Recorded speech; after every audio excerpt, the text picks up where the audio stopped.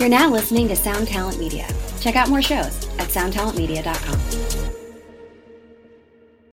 This episode is brought to you by Shopify. Whether you're selling a little or a lot, Shopify helps you do your thing, however you cha-ching. From the launch your online shop stage, all the way to the we just hit 1 million orders stage. No matter what stage you're in, Shopify's there to help you grow. Sign up for a $1 per month trial period at shopify.com/special offer, all lowercase. That's shopify.com/special offer. Sharon, so anyway, I do my audition with Ozzy. Ozzy comes on the next day. Ozzy comes in. We change studios, and we go to a big studio. It had a massive stage on it. And I did 5 songs, including a guitar solo. And I sit down with them after, and they said, well, Jimmy, here's the deal. It's between you and Zach. And, you know, if they didn't like me, they didn't have to say that. But they said it's between you and Zach. And they took me out to dinner at this really exclusive place. I went back to Ozzy's bungalow. Then Randy Castile took me to the Troubadour. It was just an amazing experience. But then I was on a plane home the next day. Ladies and gentlemen, this is Benny Goodman. Take 2. Not to you, but for everybody on this. I'm sorry already. This is 2020, which is what you just got. If you haven't been subscribing, it's 2020-d.com. You can go to the YouTube and actually watch us, which maybe makes us more enjoyable and palpable, or maybe not. When I introduce my cohorts, Corey Peza and Siobhan Cronin, you can have faces to the names. Hi, guys. Yeah, you might not prefer our faces, though, and you can always listen on Spotify or anywhere else. I quite enjoy the video, though. And speaking of that, definitely tune in today, part 2 with Jimmy Bell. Go check out part 1 if you haven't listened yet. Amazing energy. So great to talk to him again. Such a cool guy. Jimmy Bell's like a coffee bean, but on behalf of all guitars. Indeed. Yeah, sure. So here it is, part 2 with Jimmy Bell.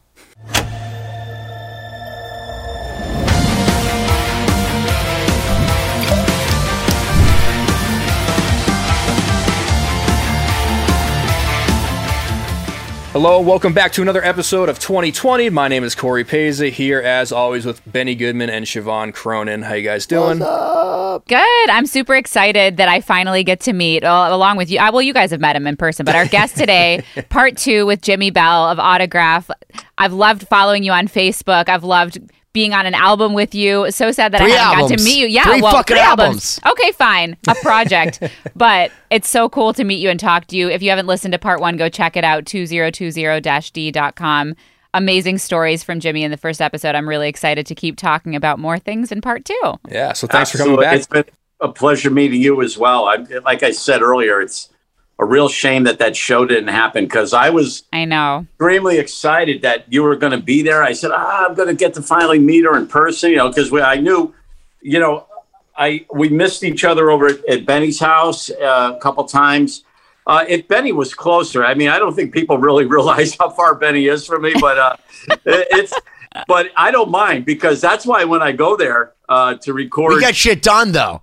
We got 3 albums worth of stuff, and we even did Tracy G's stuff at my house. Yeah, we did. I did from Tracy Dio G's record at your house. Tracy, and by the way, that song was badass. Tracy gave us a song, which, by the way, by comparison to Let Us Pray, which is like literally homework to figure out the solos. It's amazing, but it's like very hard to understand. Tracy G's like all straight groove, like blues, like straight heavy groove, and you just played over that. And I remember Tracy calling me like, dude, this is the best thing ever. And like, he was so happy. And I'm like, I was so happy because you just gave him everything he wanted. And he was like, you gave him Christmas.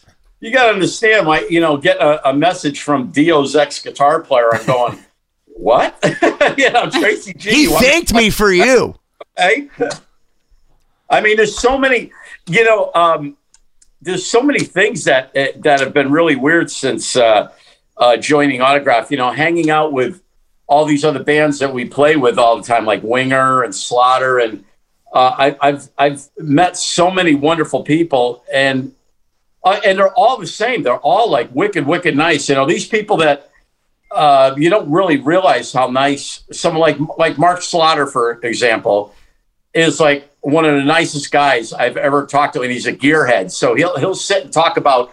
He wanted to come in the dressing room. First time that I actually got to physically meet him, we were talking on stage.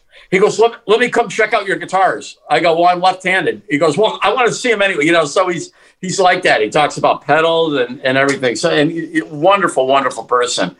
And then and his guitar player, oh my God, he's so good. He does for Vince Neil too. He plays for Vince and everybody. Just absolutely Blando. He's just amazing, great guy. And of course, I ended up doing a bunch of shows with Winger and becoming friends with them, and actually having a nice conversation with Kip Winger in the hallway. And all these guys like playing with Autograph. I think because of the fact that we're very easygoing, very easy to get along with. Like, I guess, they probably deal with other bands that aren't as easy to get along with. And we just let everything, oh, you want this? Neil. It's like, that's the way you got to do it when you're doing this. But one of the biggest thrills is like hanging out with Reb Beach. It's like, I've met him a bunch of times because my buddy Mikkel Lupi plays keyboards for Whitesnake. So I met him and Joel and Reb a bunch of times. Then, of course, Joel I went to see with Trans-Siberian. Yeah, I know. Joel Hoekstra. Yeah. He's just absolutely incredible. Siobhan's like, I played with him. On guitar. Insane. Yeah. But, Siobhan's like, tell me more. When I think of Joel Hoekstra, his hair is so long and he is so tall. He's like a giant, like, human being. He's so tall, and like when he's on stage, he just like does this crazy power stance, and his hair is like touching the floor. Yeah, he's got the stances, doesn't he? He's a performer for sure. He's definitely a showman. Great performer. Now talk about a guy that's like really lucked out with gigs. I mean, right from Rock of Ages into Night Ranger into Whitesnake into Cher. I mean, come on, who wouldn't want to play guitar for Cher? That's like the most amazing gig ever, But you can imagine being behind that ass for 2 hours. Yeah, I mean, no, it's you're bad, so Benny. Bad. She's the Tony Iommi of the Cher band. Oh, really? She's got to stand in the middle, like Tony. Like Black Sabbath. You don't remember that? Ozzy wasn't allowed to stand in the middle. Tony had to be in front. That was the old. True. Yeah, that was the old Sabbath thing. If you notice old Sabbath videos, Ozzy's singing from the side of the stage. Mm-hmm. That's a really weird thing. It's like that's interesting. Yeah, I didn't know that. Yeah. Ozzy, when Black Sabbath first got together, it was the three guys, and Ozzy was over on the side. Very kind of strange. But anyways, so I became, friends with Reb, and, watching Reb play is just absolutely amazing. Nicest guy ever. And, he loves the way I play guitar because him and I don't play anything alike. So, and Joel's like that too. They go, you give me your picking hand. And I go, they're legato guys. Like, they're like wicked, like they pull offs and all that. And you're like, no, must do it harder. Must pick 17 notes for every pull off that Extra does. Like, that's the thing is because, even you're a guitarist because, you'll go to a guy like Matt LaPierre, who is, again, a younger guy that has mixed all these new school techniques, and he's at an age where he's grown up watching YouTube. So he's like a sponge. He like could do all like these finger tapping things, but then the sweep picking, and you're like, I could never do what he does.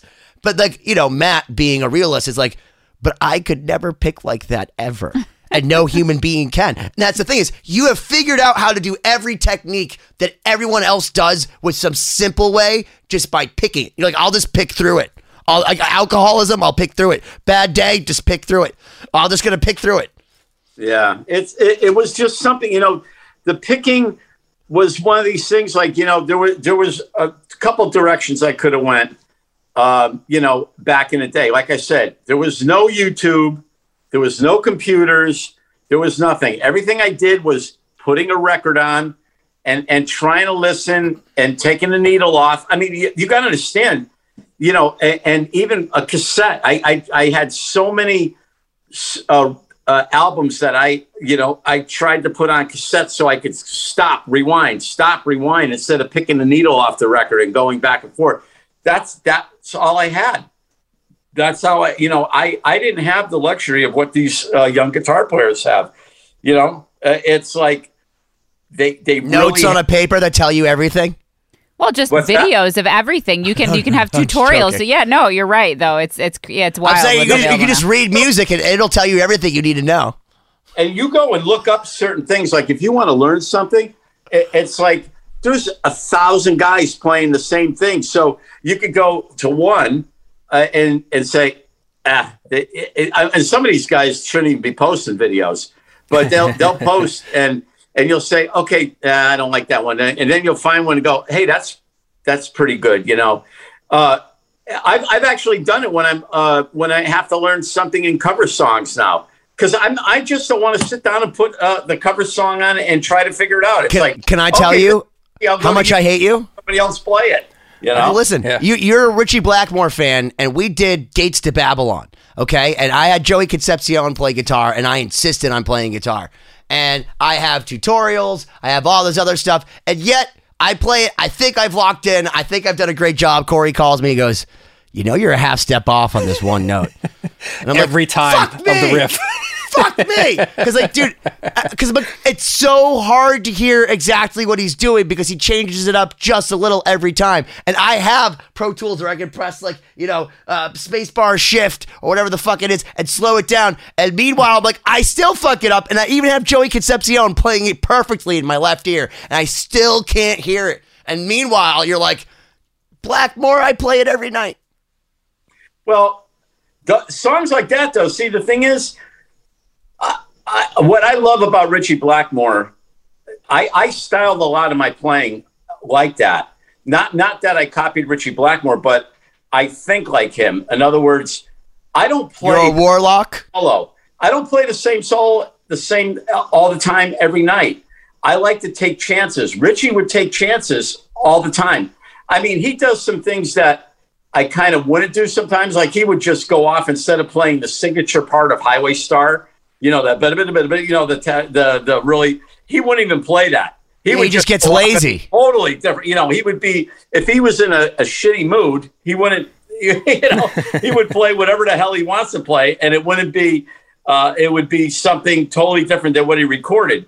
I won't go quite that crazy, but I will always, I will always take chances. And that's not bad because, you're not going to learn if you don't take chances. That's the best thing. If I do something and it doesn't come out good, and then you go, okay, well. But Jimmy, all these guitar players, okay? So one of the things that makes, in my opinion, and Corey and I have talked about it as we've seen Slash play, one of the things I love about Slash is everybody in the world in every cover band covers Paradise City or, Sweet Child O' Mine, but not even Slash plays it the same way. Not once, ever, it's like he's still figuring out kind of like what to do, just kind of like Blackmore, but also Jimmy Page. Like if you listen to Jimmy Page from one night, he's fucking sucked.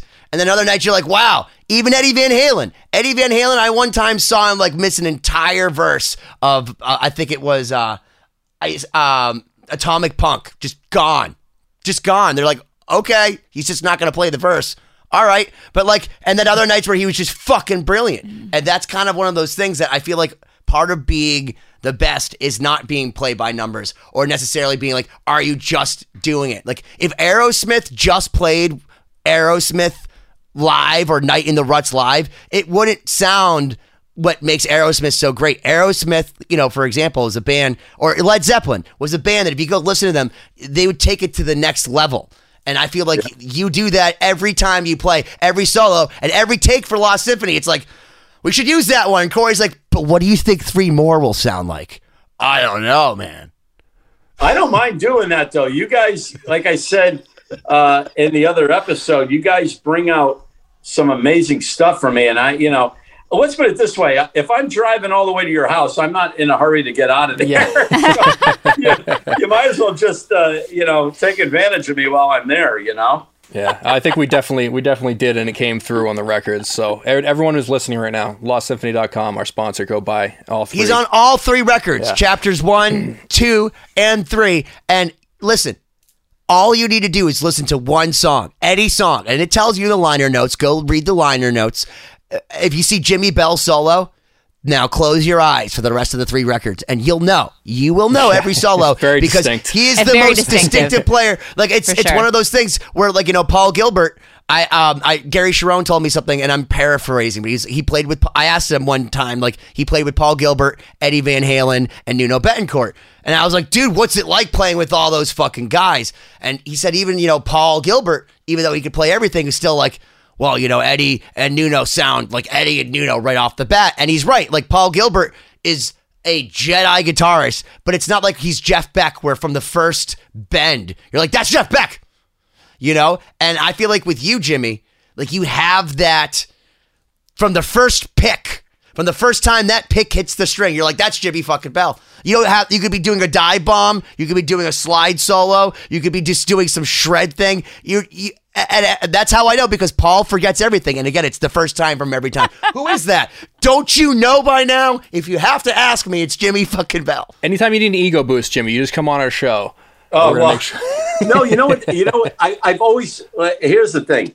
I've always strived for that. That was my main goal. Was I didn't want to sound like anybody. And one of the best things that ever happened, out of the many wonderful things that have happened, like back in the 80s, 1986 or 85, I was in Spotlight, the Spotlight column in Guitar Player magazine, and Mike Varney's Spotlight. And, you know, Mike Varney's Spotlight column, he would always do 3 guys, or, you know, 3 guitar players. And he would always say, this guy is a great player, sounds like, you know, like Yngwie, or has a lot of, sounds like this, sounds like that. You know, he'd always give some sort of a comparison. When he did my column, he didn't compare me to anybody. He just started talking about my technique, the stuff that I was doing, and, you know, because I sent him a live solo, and he just went on and on about that, as opposed to like taking, you know, trying to say that I sounded like someone, because I just don't want to do that. That's why I've always created, like, I don't jump on bandwagons either. Like a lot of guys, like for example, we talked about this a little bit before. When Yngwie came out, everybody's jumping on the Yngwie. All of a sudden, you get a million guys playing neoclassical guitar, and I absolutely love that style. But it's not really my style, and I don't really, you know, I could play some of it. I could sweep arpeggios. I could play harmonic minor scales. I could play diminished scales, but it's just not what I like to play, so I don't do that. And a lot of times, like and another example is like when Stevie Ray Vaughan got really popular. All of a sudden, you saw all these guys jumping on the blues bandwagon, playing all this Texas shuffle, you know, all this stuff, and everybody's buying Strats and playing through Fender amps with tube screamers. You know, I avoided all that, even in the 90s. The 90s, when there were no solos in songs, I purposely shredded even more because I was pissed off there were no solos in songs. Hold on, can we start a new video series, Shredding with the 90s with Jimmy Bell? Yeah. Shredded to the 90s with Jimmy Bell. I didn't stop for nothing. I didn't care how drop tuned you could make your guitar. I didn't care if you could drop down to C or B or A. It didn't make a difference. I was still going to shred a solo. And that's just... You know, I like to just do what I like to do, you know? Did you always have that perspective of like self being like really assured in your vision and yourself? Because that's something as a classical musician that I struggle with a lot, is like feeling like I need to be doing all the things that ego and doing the things that everyone else is doing. You know, it's really easy to get caught in that trap. And so did you always just have that in you, that you just had a vision and you didn't worry about what other people were doing? I'm kind of focused, you know, one directional, you know, that's pretty much how I've always, you know, I have something in mind that I've always wanted to do, you know, like I've always wanted to be on a big stage, play this, go, and I wanted to always have this type of technique, because when I, do things that I hear that I happen to like, then that makes me happy if I'm able to play them. Like, a lot of people can't even believe that I like country music as much. Like, I play, I'm always sitting playing chicken picking, Albert Lee type things, or Brent horrifying. Mason. Well, because guys like us, so I'm not a super country guy, but I know I'm not an idiot where I respect, where I know, like, I've seen Brad Paisley live, and I'm like, okay, that dude's a fucking monster. And you go back and listen to all these country guys, and you're like, okay, and you go to Nashville once, and you're like, I can't even hang with any of these dudes. Like, holy fucking shit. But I wake up in the morning, and again, it's where you could be doing all this Paganini, Yngwie, Richie Blackmore stuff. You're doing like all this chicken picking fiddle, like dancing to the devil, and it's like this crazy. If Al Di Meola, Brian Setzer, but then like just like Gary Clark, just like hee-haw. Roy Clark. Hee-haw. Just got together. Roy Clark. You're like Roy Clark it. And is that a good example? Because I feel like Roy Clark would just come up there and just shred all this fucking... a shred country guy. Yeah, he played everything. Banjo. So that was the right synapse. Okay. Yeah, that was the right person. Yeah, I mean, that's the thing that I like to do. I don't follow rules. I take chances. And like, I've had some people... That's the title. Because I've posted so many country videos, they would say, take chances. What are you changing your style or this and that? I go, no, this stuff makes me happy. When I play country stuff, I'm happy. I like tapping my toe. Once again, it all, if I could tap my foot like this, it all goes back to AC/DC. If I could tap my foot to a song, that's what I like. A nice 2/4 beat, whether it's do da do da or do da do da do da do da. That's what I like. Yeah. That's awesome. You said something really interesting, that you had a pretty clear vision of what you wanted in life. And I'm just curious, at what point in your life or your career did you formulate that vision? Because I think that's something that's really common among successful people, is that they know they want to play this style on this type of stage for these type of people. You obviously have a very clear vision of what you like, what makes you happy, what you want to do. How early in your life did you have that? Oh, very, very. I mean, right. I started playing a little late. I started at 14 because, like I said, I was a drummer from the age 10 to 13. But once I did take up the guitar, it never left my hands. And my vision was, I would see, I actually went and got to see Deep Purple before Ian Gillan left the first time. So I got to see him like in 1973. And I was at New Haven Coliseum in New Haven, Connecticut, and they came out with Highway Star, and there was, they had the dry ice, the smoke, all at their feet, and they're coming out, and I'm looking, and I'm watching the audience, and seeing all these people just going insane, and I'm going, this is what I want to do. I said, that my dream, I got to be up on that stage doing that, and that was like before I even had developed my style of playing, before I even was taking elements of each guitar player to create my own style. I was like looking at Richie Blackmore going, I got to be on that stage. And then, most of the time when I bought records throughout my career, I bought live albums because I wanted to hear the audience screaming. Like Grand Funk, I bought Grand Funk's first live album before they had keyboard player. When they were just a 3-piece band, and I loved Grand Funk. I was going like, oh my God, these guys, and you hear the people going absolutely insane. That hearing the audience and just seeing something, being at a show and seeing people's reaction to what it's like to be on that stage is what my dream always was. I'm going to tell you, I used to stand in front of my mirror when I was first learning, playing my guitar, pretending I was playing on a big stage. I'd be playing my guitar and looking in a mirror and going, that this is what I want. That's important? Because I'll tell you, I'm the whitest, Jewiest, guitarist ever. And when I was in a band, when I first got signed, I couldn't bang my head and play at a 4/4. It wasn't in me. I didn't have that feel where you just could like feel it. I just didn't. So, but my singer, who wasn't a musician, practiced doing all the stuff in front of the mirror. Remember all those new metal bands, and he would just go up and down and up and down. He's like, just practice. And I would sit there like a dance studio in front of my mirror trying to get it. And then I realized that that's super lame and dudes love that, but not chicks. And that's when I realized that you just need to stand with it like Zakk Wylde between your legs, and then it makes it easier. But for a long time, it didn't come to me naturally. I watch you, and you do it so naturally. And I want you to know that not everybody has the ability to do that naturally, because I couldn't forever. I still can't. Well, it's when you play guitar as much as I play guitar, and I do, but not good.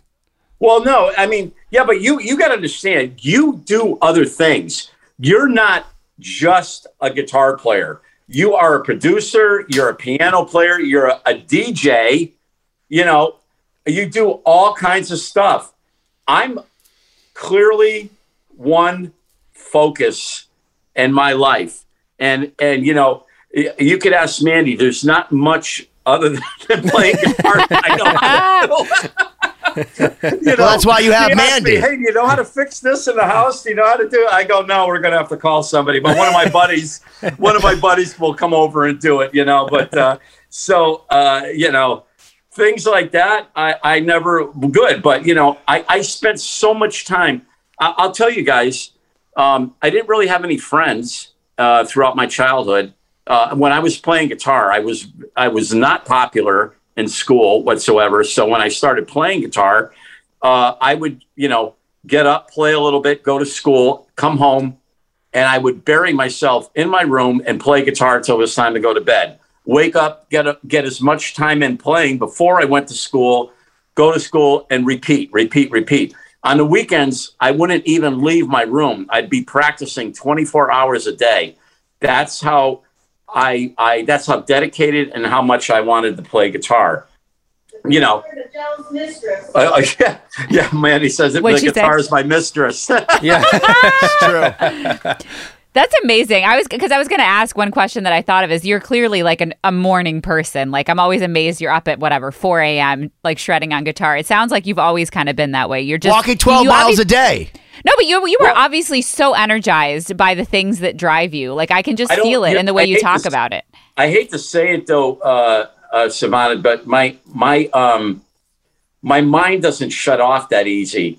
And that's like, for example, last week in the hotel at my show, sometimes I'll be in a hotel and you know, I'll initially feel tired and I'll lay down thinking that, I'm going to go off, and then something in my mind will go. And then I start watching the clock and you know, I have sleep machines going. I got noise apps and everything, you know, pillows over my head. Everything's working to try and get you to sleep. Trying everything I can because I don't, you know, I don't take anything. And, you know, I don't drink at all because I can't. You could drink. I was just like, I'm going to put my wine down. No. I know. I mean, I can't.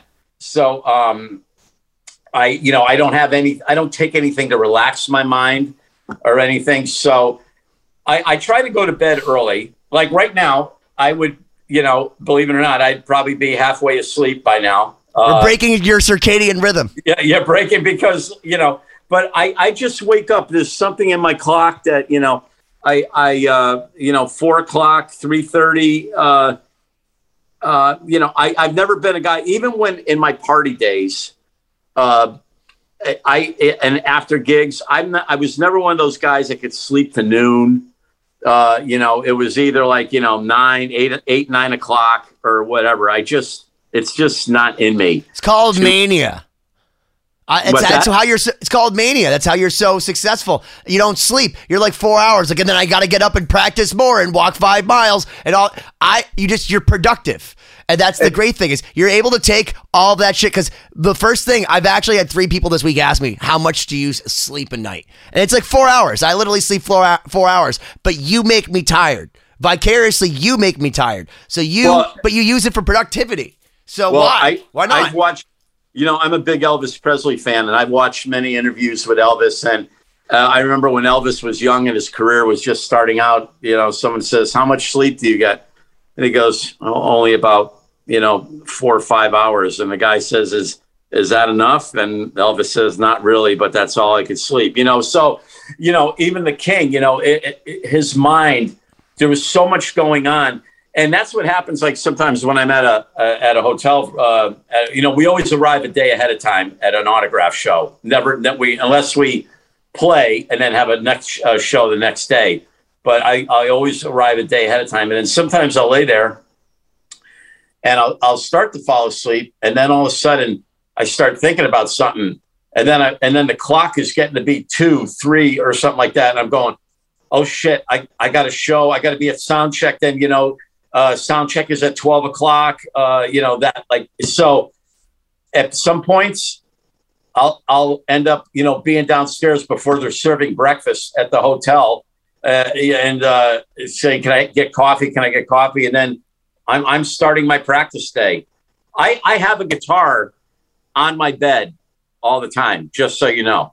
There's a guitar next to me. Okay, so it is really actually your mistress, is what you're saying. Well, it is. But you have obsessive thoughts. Those are everything you're describing is obsessive thoughts, which is fine because you're using your OCD, your mania. That's mania. This is not an analysis session. This is an interview. No, it's fucking amazing. No, because that's how you become that good. I want to understand because do you play with Marty Friedman unless you listen. And Nuno Betancourt and still stick out every time? And it's Jimmy Bell. Okay, whatever you're running on. Ben, okay, so Jimmy, before Ben takes over the show, let me ask you this. I'm curious about your practice.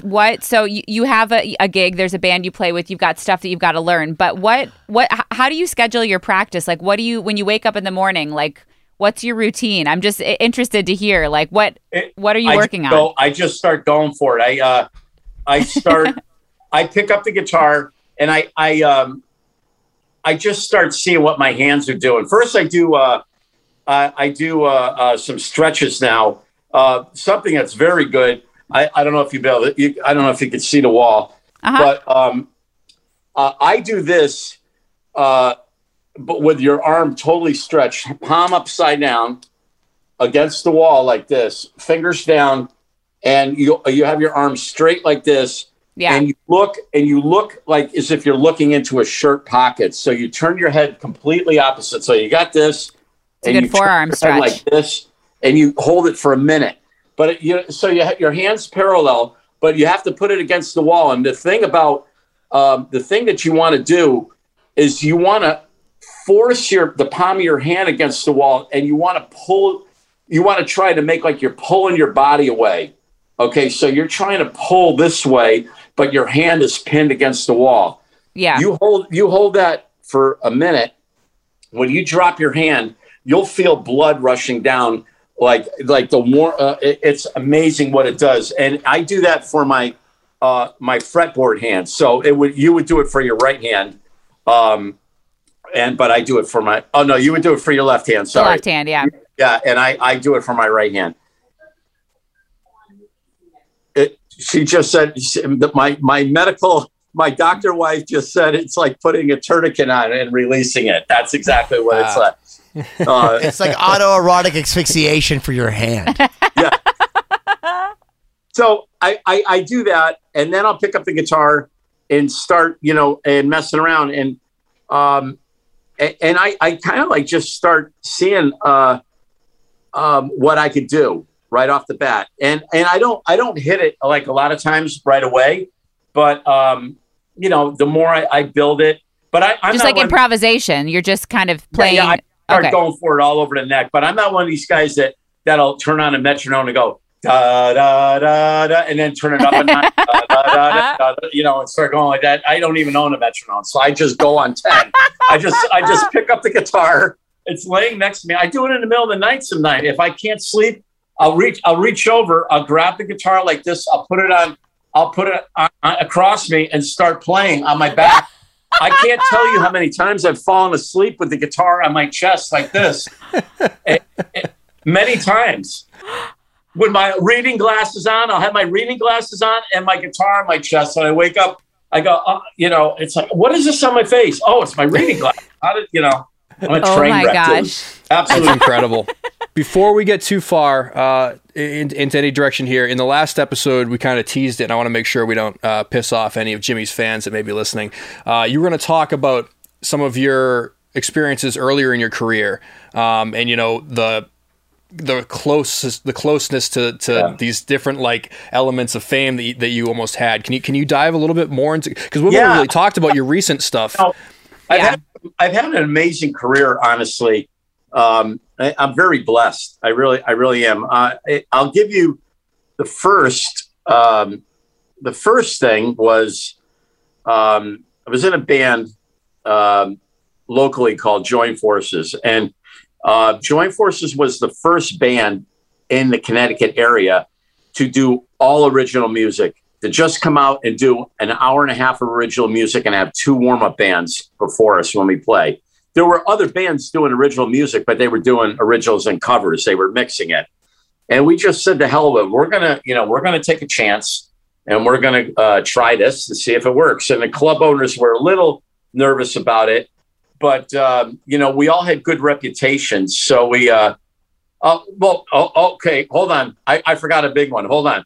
I was with a production company before that in Canada.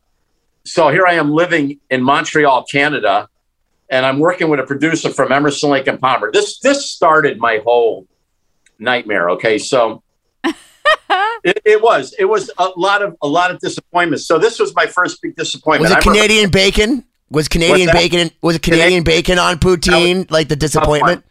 Yeah, and learning how to say filet mignon. That was a tough one, and how they say egg, oof, ooh, or whatever it is.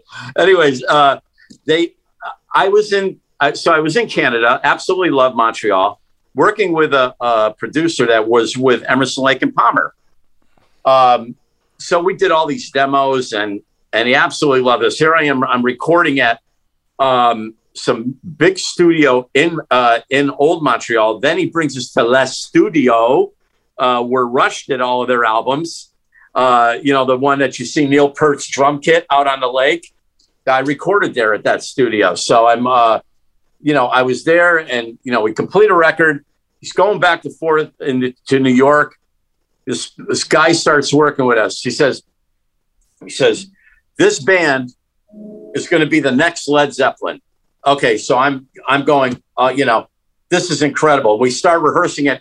We start doing another bunch of songs at Mahogany Rush's studio. Frank Marino had a studio called Tempo Studios. So we're rehearsing there. And, so this went back and forth for a long time.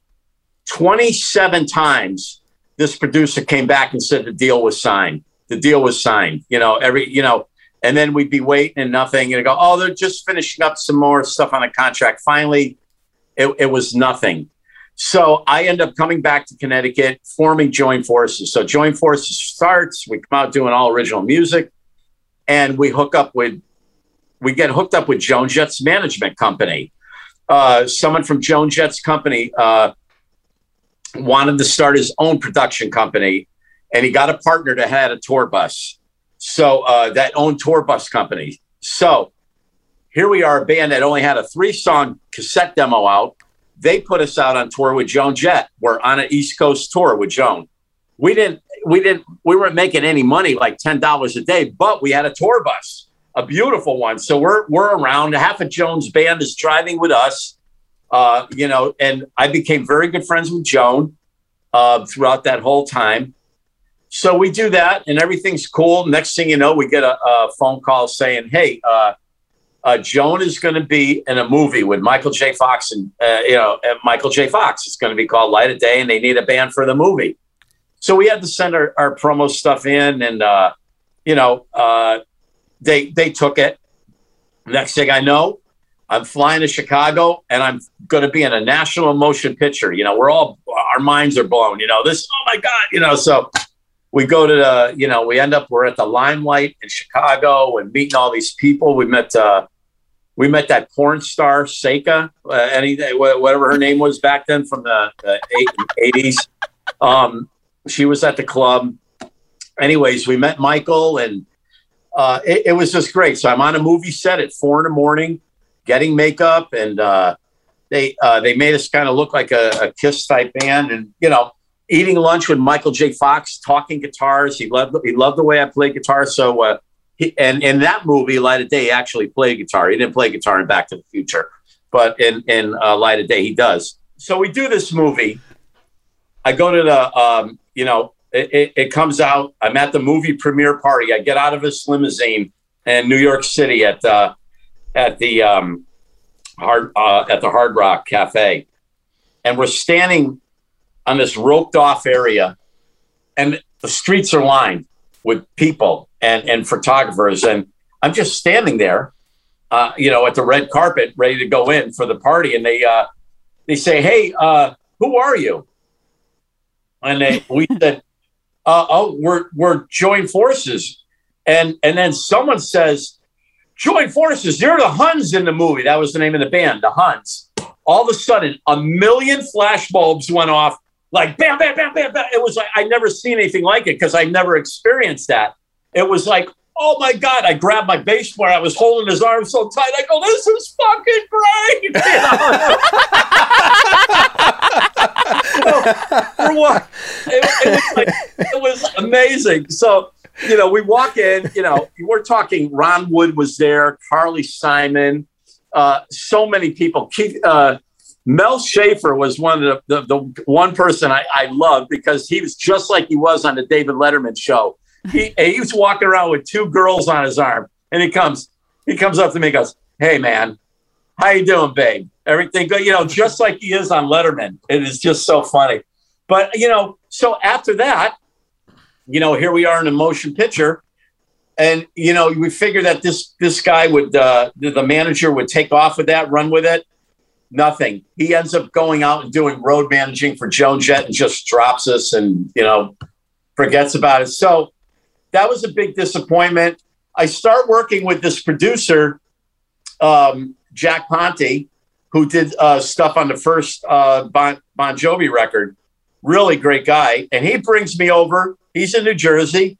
He brings me over to meet all the guys in Skid Row before they had Sebastian Bach. I go over to Rachel's house, the bass player, and they're practicing in his garage. So I met all the guys in Skid Row there, and we're talking, we're jamming. And then later on in that year, I'm jamming with Michael Monroe from Hanoi Rocks. I'm jamming with him someplace.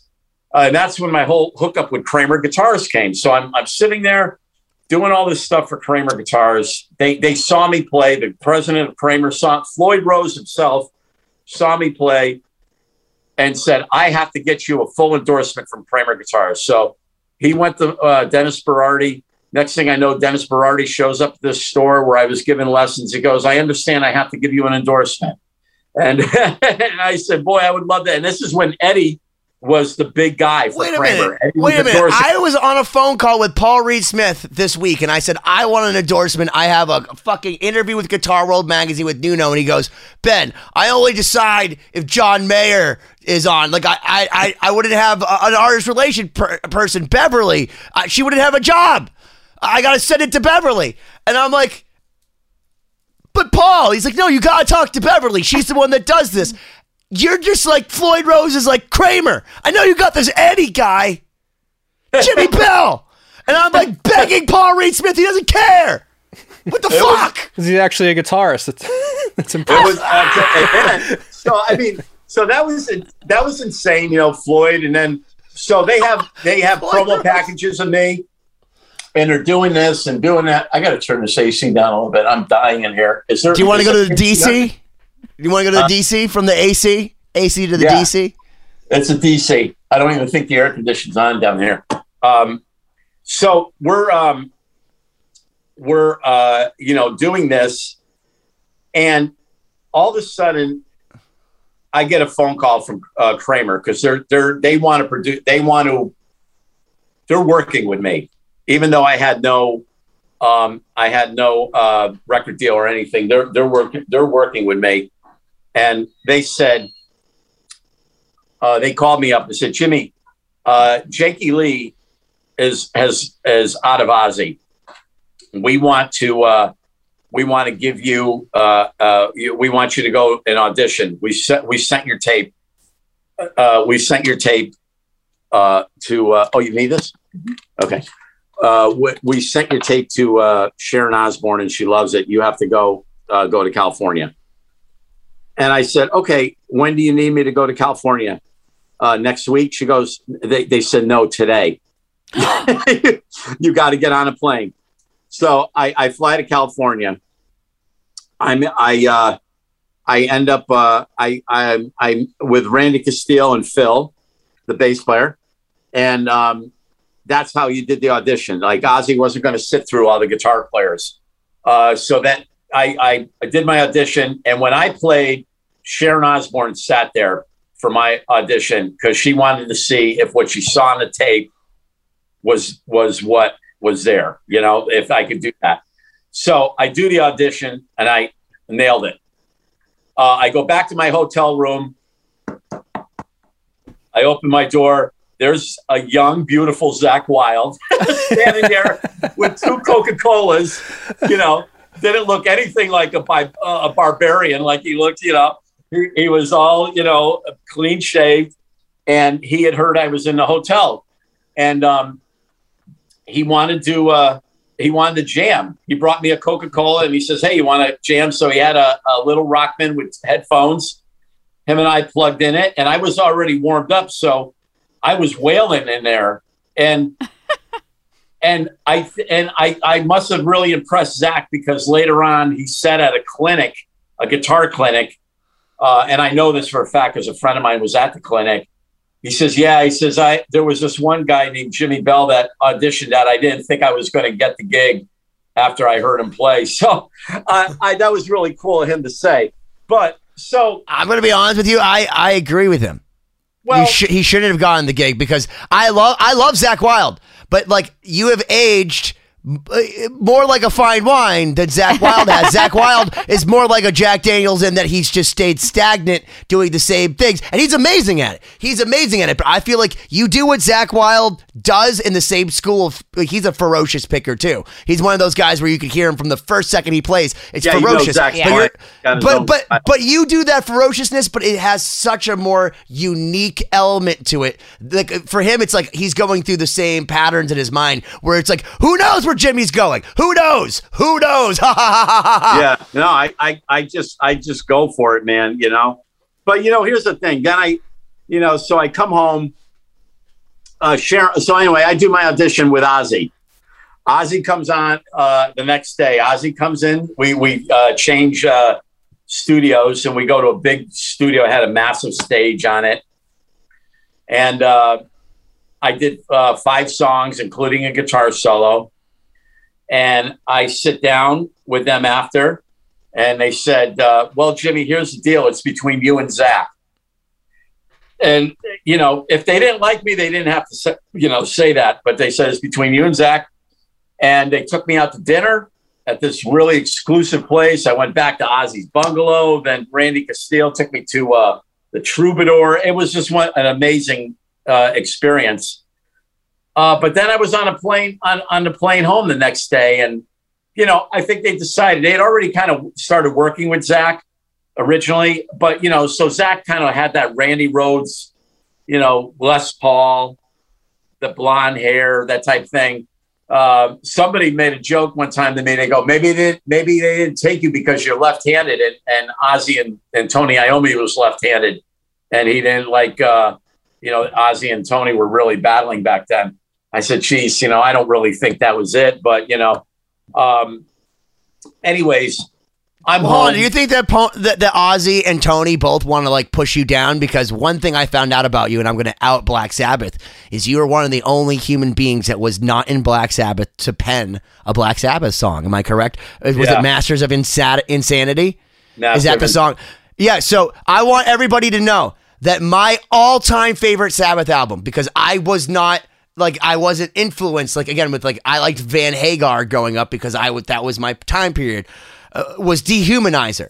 Because I grew up in the Wayne's World era, and I remember thinking that song Time Machine was stupid, but I loved Ronnie James Dio. So I went and bought the record, and I'm like, this is fucking awesome. And there was 2 songs that blew my mind, I remember as a kid, Master of Insanity and Computer God.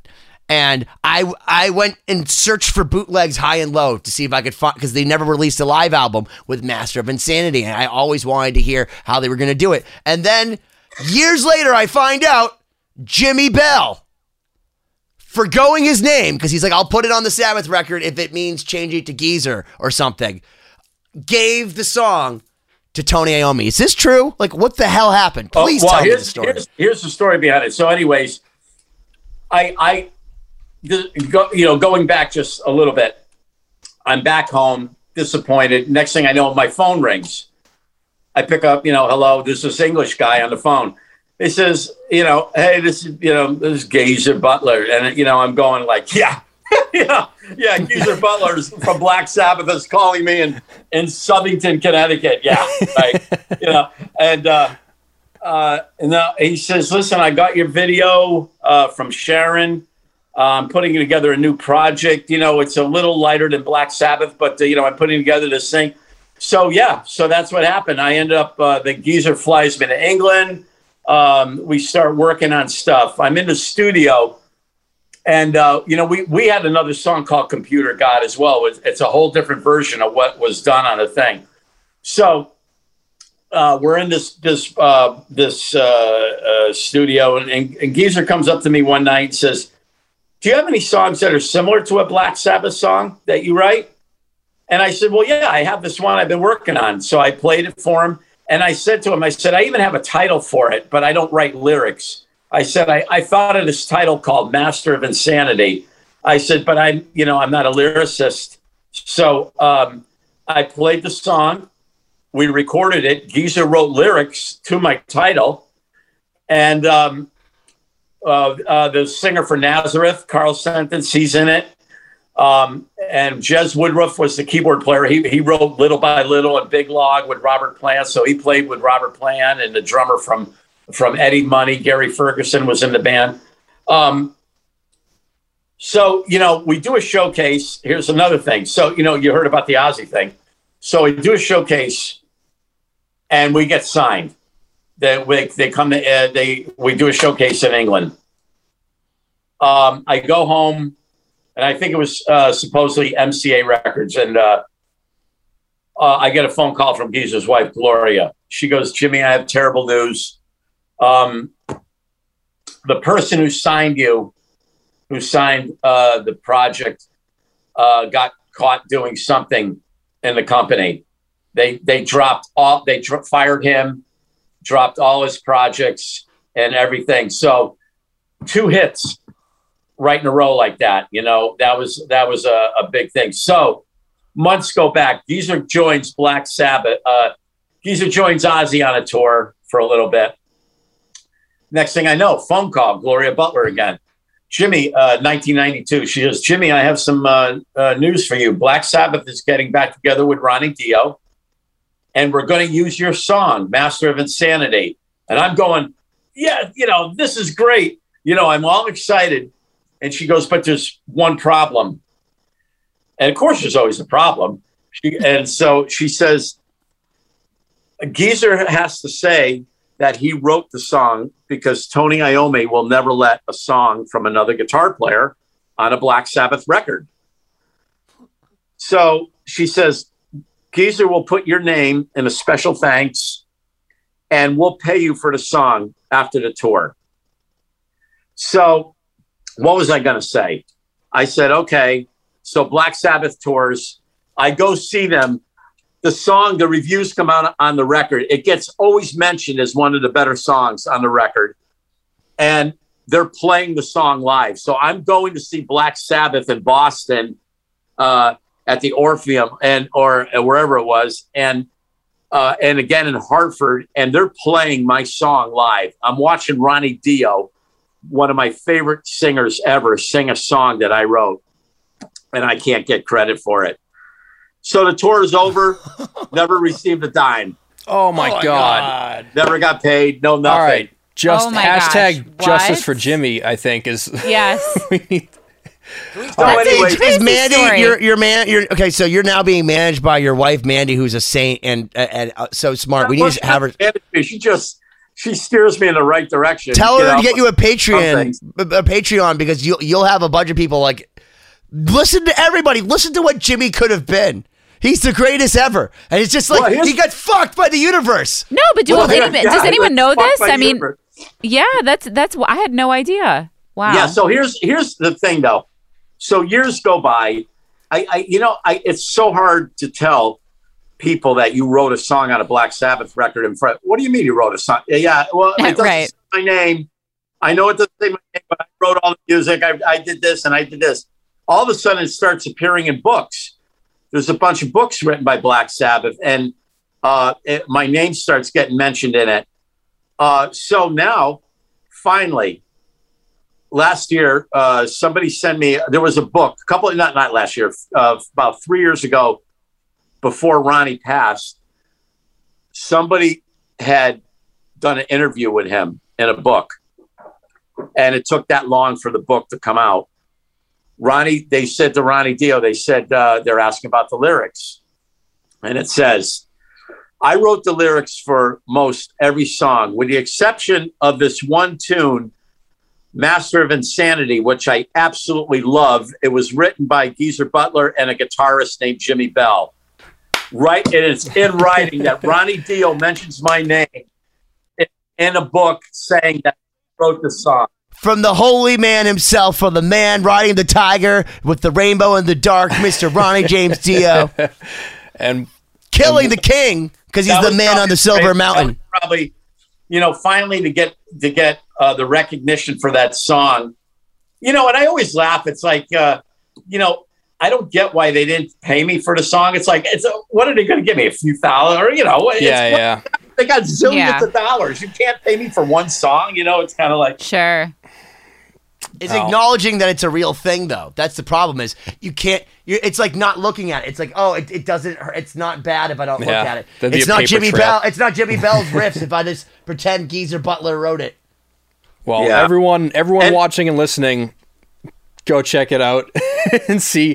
What's funny though too? They recorded the song exactly the way that I recorded it. The only thing that's different in it is that Tony did a different guitar solo than me. But the whole everything from the song from the very beginning, I wrote the beginning, which is I wrote a bass beginning. I told Geezer, let's start it out with the bass, boom, boom, boom, boom, doing the riff, and then the whole band will join. So they did the song exactly like the demo. My demo is on YouTube. If you type Jimmy Bell Master of Insanity, Oh, I've seen it. It's awesome. yeah, you'll hear That's my good to demo know. version of it. Hold on, but the thing is, the irony is, and I was trying to say this with the lyrics, is the lyrics are behind the lies, you will Yeah. see the master of insanity. And I think what Ronnie James Dio was saying, behind the lies of Tony Iommi and Geezer Butler, you will see the real Jimmy Bell, the master of insanity. Well, that would be nice, except Ronnie didn't write those lyrics. It was Geezer that wrote them. But still, that's a good thing. No, I'm saying that, Yeah. but you're the lies he's talking about. Still, Yeah. you're the true master of insanity. Yes. Listen, Jimmy, incredible story. It was so great to hear Thank from you. Oh, you. yeah. Thank you for hanging out No with honor. us. I'm glad we finally got this. I'm sorry it took so long. I know our schedules got really hectic, but it just so happens that this weekend I'm home, and that's why I said, okay, let's make this happen now, or else it might not happen. Sure. No, we What was really the universe appreciate is we it. actually had our buddy David Abraziz from Pearl Jam, but wherever he is in the world, apparently they're having like Wi-Fi issues or something near the volcano by the spaceship. So like he has to I think his motor scooter went into like the universe. So like he's postponed last minute. We're like, fuck. And we've been trying to get you forever because you are on all three records. And I got to say, so since the beginning with Lost Symphony, it's like, and I'm talking to, I want to say this, and I'm so excited about it. I'm talking to Guitar World with Nuno about Lost Symphony on Tuesday. And one of the biggest things for me always has been that we have these guys like Matt LaPierre or like Kelly or like Joey and certainly you, that when you hear a guy like Marty Friedman or Nuno Betancourt or Jeff Loomis, they have these names like, we're like, no one could be as good as Jeff Loomis. And it's like, hold my water. Jimmy Bell is going to go sweat to the 90s, or I mean shred to the 90s. Right. Yeah, because the thing is anybody that listens to this record, one of these three records, I challenge you, and I love every one of these players for different reasons, but there is nobody in my mind, other than maybe when Bumblefoot comes in with the fretless guitar solo thing with the thimble, like you're like, okay, that's pretty distinct, but there's nothing more distinct on this entire record as far as guitar playing is concerned. In my mind, as far as from the first pick attack, you attack those notes like nobody else. It's Jimmy Bell, man. It's literally you. It's a real honor to be on a project, and I can't thank you enough. You guys did an awful lot for me, and I know you do so much promotion on it.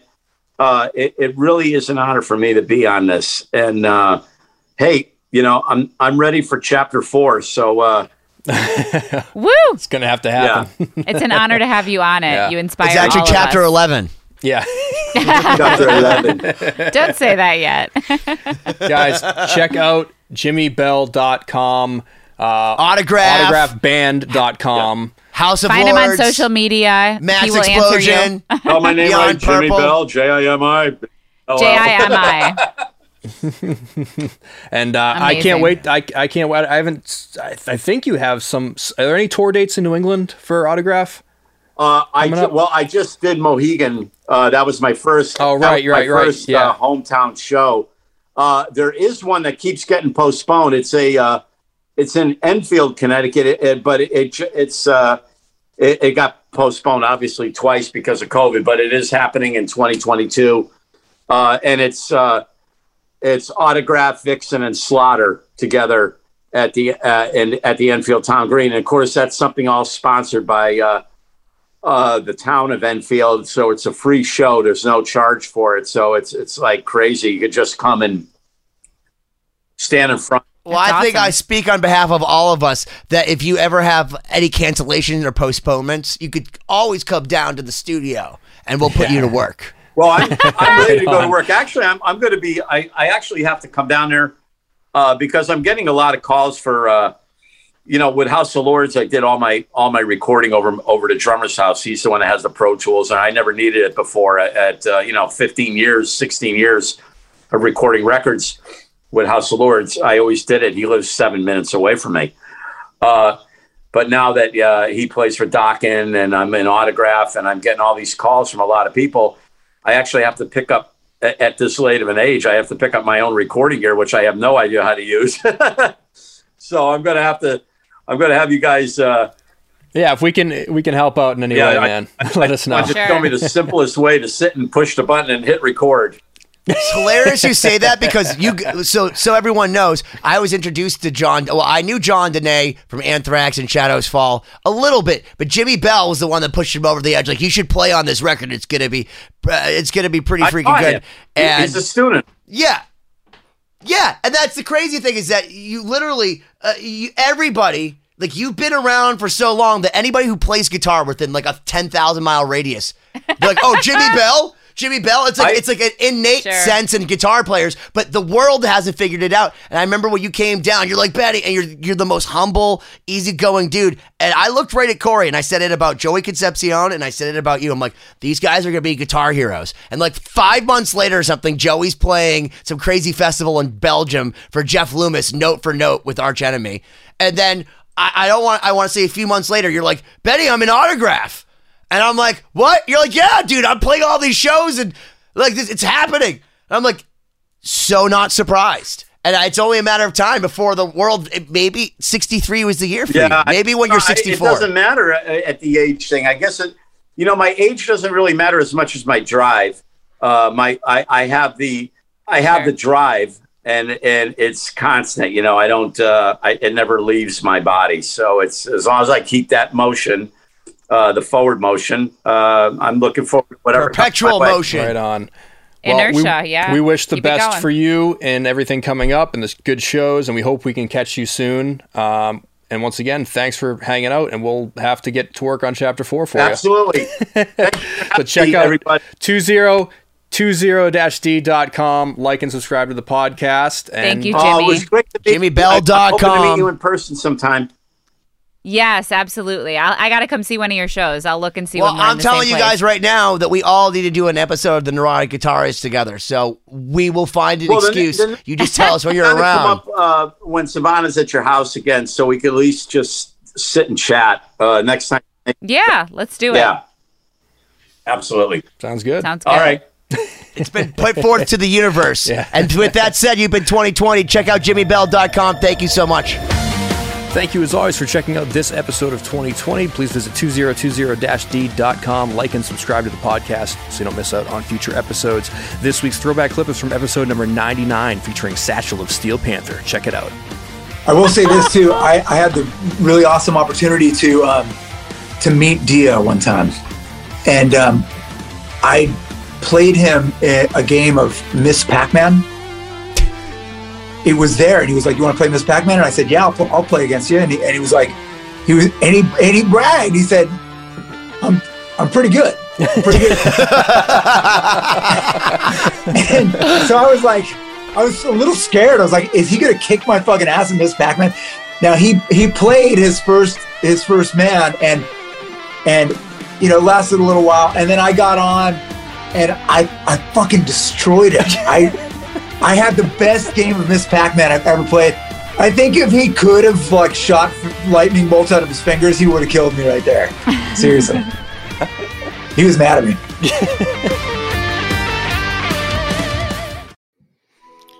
Welcome to us talking about our podcast for a minute. What's the name of that podcast? That's Axe to Grind, and right now you're going to be getting a little taste of it, right down to the shaky microphone and all. And my name's Bob. And my name's Patrick, and usually we're joined by Tom. Tom's the best. Tom has a real grown-up job that requires him to be at work, but we talk about decidedly not so grown-up things like hardcore music and things that people that like hardcore music tend to like. So that could be the latest shows, revisiting classic material, talking about the new classics, all the little dorm room nonsense that you imagine from niche music podcasts that you either love, want to love, or hate. Yeah, imagine all the emotions that you have towards a genre that has impacted your life, and then condense them down to an hour to 2 hours a week. So triangulate your speakers, think about jumping off the bed, singing along, dancing like an idiot, and listen to Axe to Grind podcast.